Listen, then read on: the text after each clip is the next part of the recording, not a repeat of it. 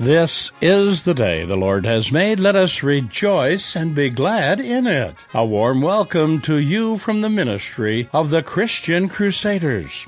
We've been studying the parables of Jesus in our series, Stories with Intent. Please stay with us today as we talk about forgiveness in our message entitled, Forgiving Much, Loving Much.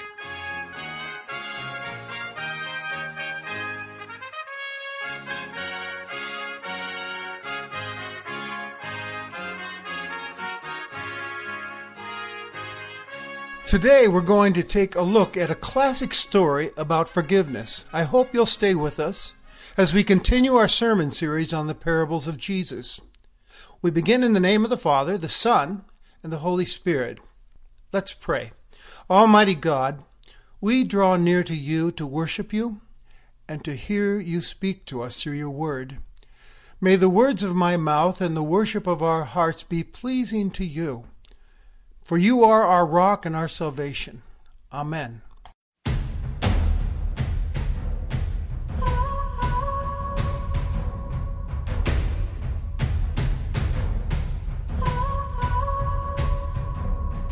Holy, holy, holy, Lord God Almighty. Early in the morning, our song shall rise to thee. Holy, holy, holy, merciful and mighty, God in three persons, blessed Trinity.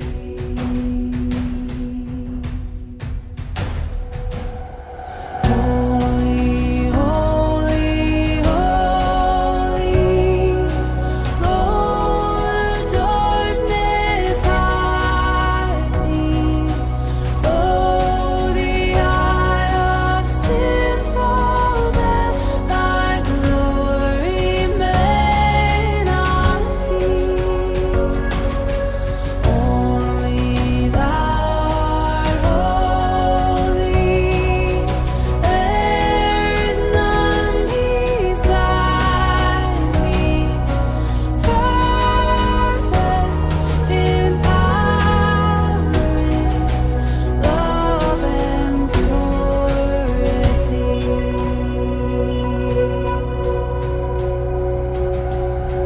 Holy, holy, holy, Lord God Almighty. All our words shall praise thy name in earth and sky and sea. Holy, holy, holy, merciful and mighty, God in three persons, blessed Trinity. Oh, God in three persons, blessed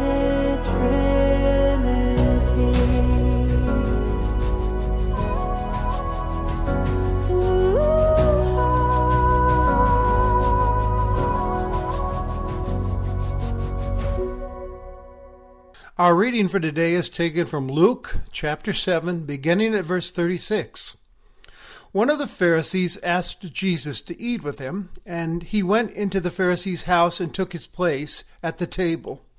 And a woman in the city who was a sinner, having learned that he was eating in the Pharisee's house, brought an alabaster jar of ointment. She stood behind Jesus at his feet, weeping, and began to bathe his feet with her tears and to dry them with her hair. Then she continued kissing his feet and anointing them with the ointment.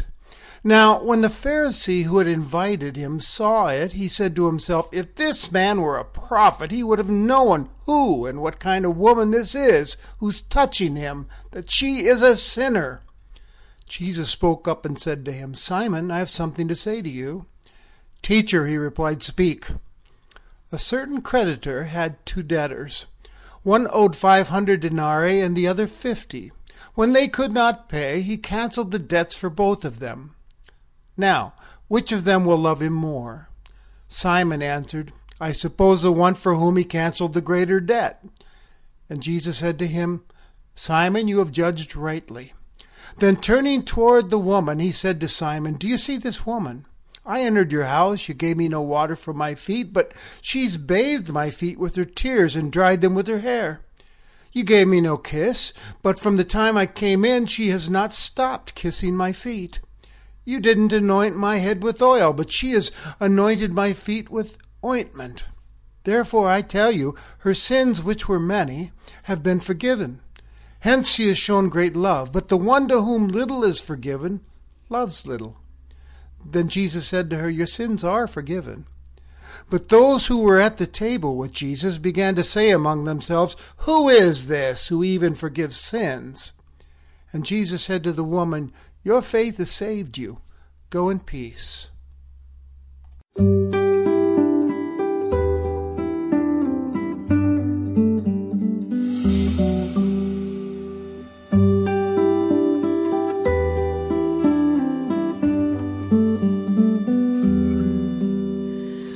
I hear the Savior say, "Thy strength indeed is small. Child of weakness, watch and pray. Find in me thine all in all." Jesus paid it all to him I owe. Sin had left a crimson stain, he washed it white as snow.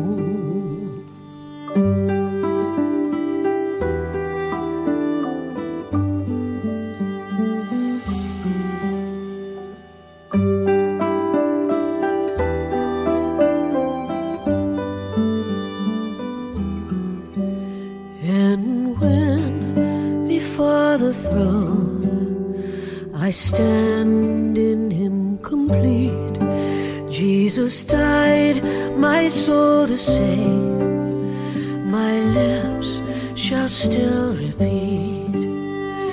Jesus paid it all to him I owe. Sin had left a crimson stain, he washed it white as snow.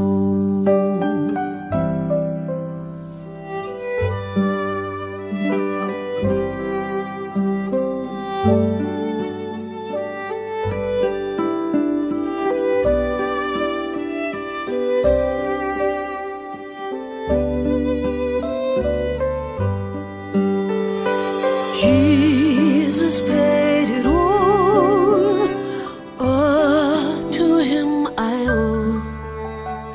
Sin had left a crimson stain, he washed it white as snow.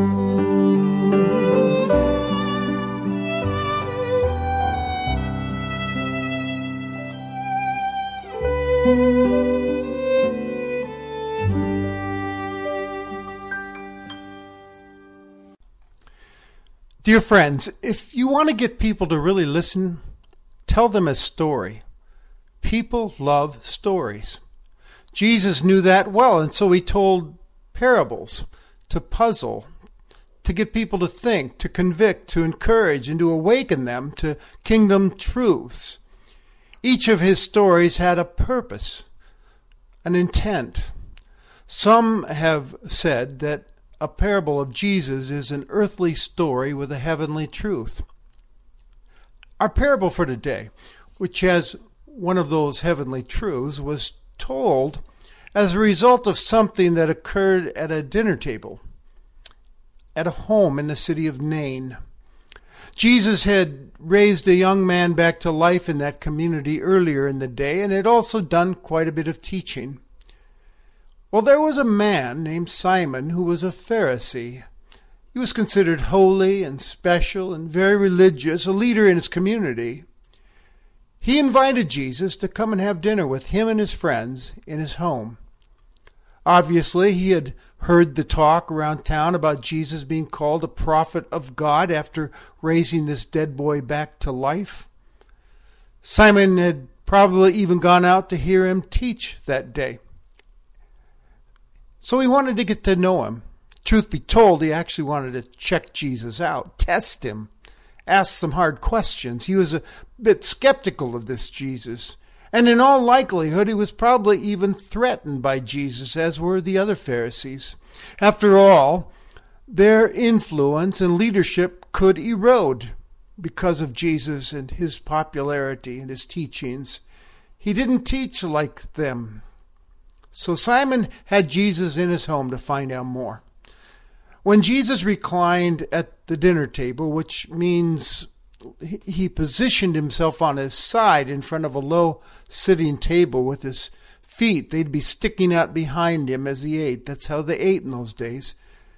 And typically in those days, the front door was left open for observers to listen in to the conversation with a celebrity such as this. So there were observers on the sidelines at this dinner. One in particular caused quite a stir. A woman from that community with a soiled reputation came up behind Jesus, whose feet were sticking out behind him, and she knelt down, and with tears rolling down her face, she lowered her face to his feet and washed them with her tears. Next, she let down her hair, which was considered very inappropriate public behavior in those days, and she dried his feet with her hair. She had come with a little alabaster jar of expensive ointment, and she put it on the feet of Jesus and then began kissing his feet. She didn't say a word. To the shock of others, Jesus let her do that. In fact, Jesus even looked pleased about it. Simon, though, was horrified and critical towards Jesus. He thought to himself, now I know.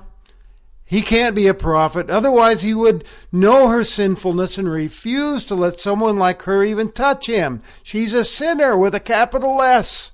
He definitely is not a prophet from God. Now, ironically, Jesus reads Simon's mind, which must have blown his mind, startled him. And he says, Simon, I have something to say to you. Simon says, Teacher, speak. That statement in itself might have been a bit of a put down towards Jesus. He is now only a teacher in Simon's mind, an equal at best. And Jesus tells him a short parable. A certain moneylender had two debtors. One man owed him a little, a couple months' wages, and another one owed him a lot, 10 times that. Now, when they could not pay, the lender canceled the debt of both of these men. Jesus paused and then asked Simon, which one of them would love the man more? Simon said, I suppose the one for whom he canceled the greater debt. Jesus said, You've judged correctly. But then he continued, Do you see this woman? You didn't even do me the small common courtesy of washing my feet when I came in. She washed my feet with her tears. You gave me no kiss to welcome me as you would any other guest, but she hasn't stopped kissing my feet. You did not anoint my head with oil as any hospitable host would do, yet she anointed my feet with her ointment. Therefore I tell you, her sins, which are many, are forgiven, for she loved much, just like the greater debtor in the parable. And then Jesus added, But he who is forgiven little loves little. Perhaps that was a jab at Simon. She recognized Jesus for who he was, didn't she? The Son of God with authority to forgive sins. She obviously had an earlier encounter with him, heard his call to repentance and the promise of forgiveness of sins and a fresh start. She maybe even had a private conversation with him earlier before he came to that dinner. We see here that Jesus was well aware of her background, yet he received her and told her she was forgiven. So like that debt-ridden man in the parable who owed so much, we see her responding with a lot of love towards Jesus, an extravagant, worshipful love. Why is that? Because she has been forgiven much. She now belongs to the forgiven much crowd, and she's showing that. She believes she's forgiven. She has faith in Jesus. So Jesus said to her in front of everyone, affirming her faith, your sins are forgiven. Go in peace. Your faith has saved you. We see his grace leads to peace in her life, inner peace and peace with God. This is something which Simon obviously does not have or understand much about, because he's kept Jesus and his message at arm's length. He has his legalistic religious background telling him that as long as he keeps doing the good things he's doing, he's okay in God's sight. He's a good, righteous man. And we see his true colors coming out as he's thinking about this woman and Jesus. He believes Jesus has it all wrong and has shown little love and no faith towards Jesus. Simon serves here as kind of a foil, as we say in literary talk, a foil in this narrative whose critical thinking allows us to see and hear the truth which Jesus has for each one of us, his message of forgiveness and his authority to give it. He's the Son of God. This woman's sinful debt has been canceled by Jesus, and she's responding in faith-filled love, which obviously is pleasing to the Son of God, Jesus, our Savior, our Lord. Luke doesn't tell us how the meal ends, does he? It must have been a little awkward, as red-faced Simon would say, I imagine, abruptly, please pass the bread. Dear friends, there's an important teaching here for us. Jesus points out in this little parable that we're all debtors in need of God's forgiveness. All of us have sinned and fallen short of the glory of God with our thoughts and our words and our actions and our inactions. Like the parable, we're the debtors, helplessly, hopelessly, unable to make things right with God, unable to pay our debt. God has every reason to throw the book at us, like the moneylender, and send us off to jail, to hell, but instead, he is the merciful one. He shows mercy towards us and offers mercy and grace. I'm afraid that sometimes we forget God's greatness and holiness. We kind of shrink him in our minds. And we will sometimes, I think, forget about the depths of our sinfulness and downplay it and leave out our wretchedness in his sight. We forget our debt before him. We're prone to even start thinking that God owes us something. But God owes us nothing. We are beggars in his sight, in need of his mercy. We need to pay attention to those words in John Newton's old familiar hymn, Amazing Grace, how sweet the sound that saved a wretch like me. I'm not okay, and neither are you. We're not mistakers who need more self-help. We're sinners in need of a Savior. I'm a self-centered wretch, spiritually bankrupt, unable to make things right with God. My good deeds are nothing more than filthy rags before this holy God. I break his commandments regularly, and I deserve punishment. And I need help. And the good news for beggars like me is that though we are sinful, God forgives our sins. He cancels our debt, but not without a great cost to himself. That cost is the suffering and death of his Son, Jesus Christ. God was in Christ reconciling the world to himself. On a cross, he paid the debt for our sins, for my sins and yours. When Jesus took his last breath on the cross, he cried out, "It is finished," which means literally paid in full. Someone has said the gospel is like a banker walking up to us when we cannot pay our mortgage. And rather than foreclosing, he writes a check that pays off our debt. God is that spiritual banker who has paid our debt through Jesus Christ. We are forgiven in Christ. Like the last hymn that we heard says, Jesus paid it all.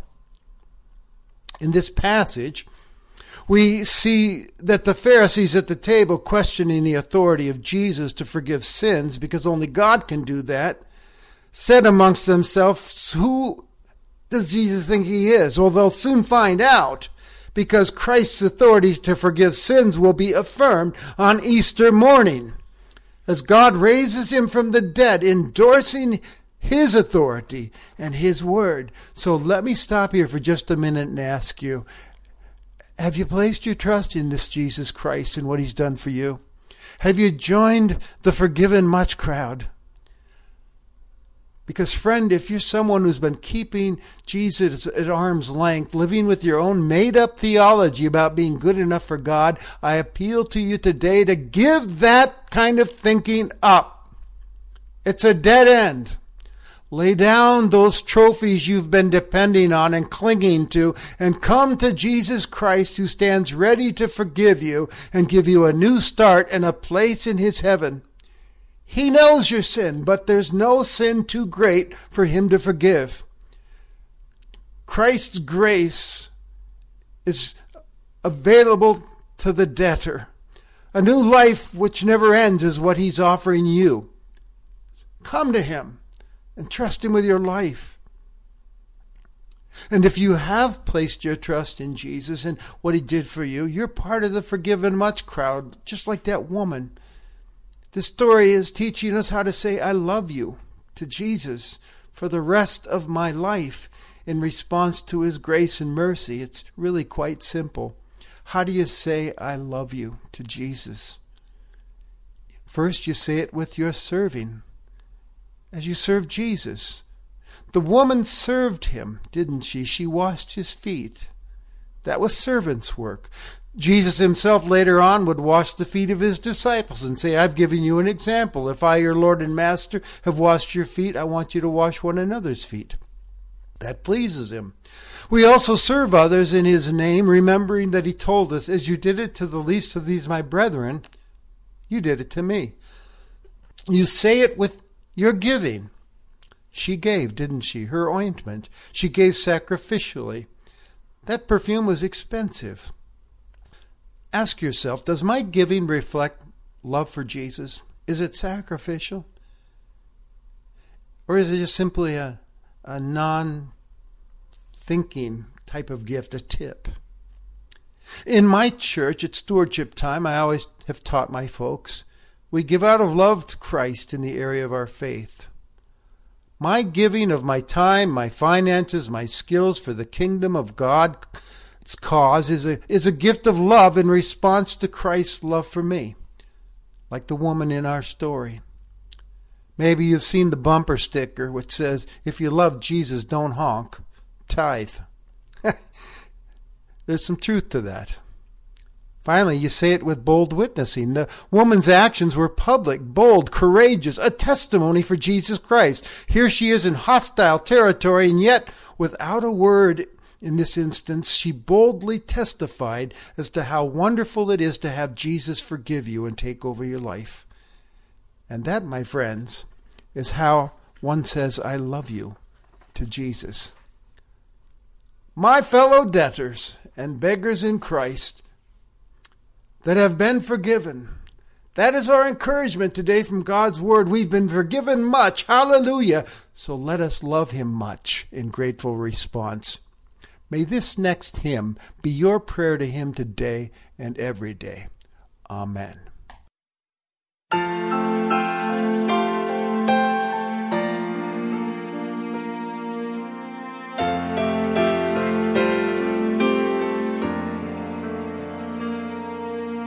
Take my life and let it be consecrated, Lord, to thee. Take my moments and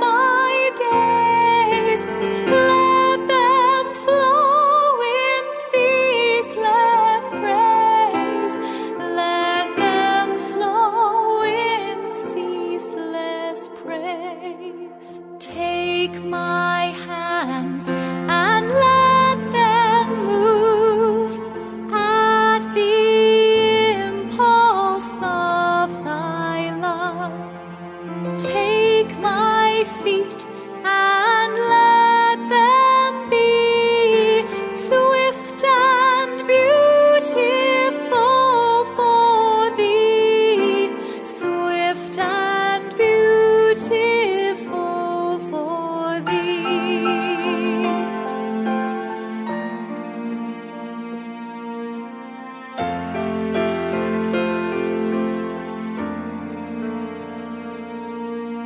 Take my voice and let me sing, always only for my King.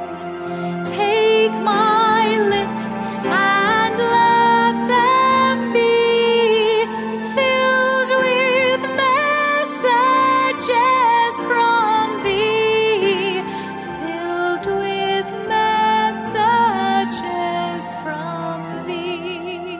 Take my will and make it thine. It shall be no longer mine. Take my heart, it is thine own. It shall be thy royal throne. It shall be thy royal throne. It shall be thy royal throne.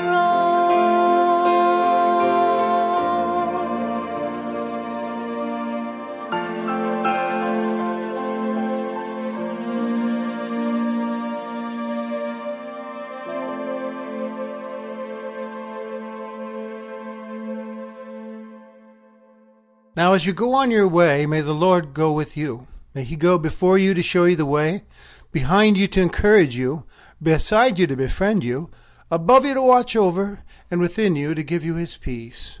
Amen.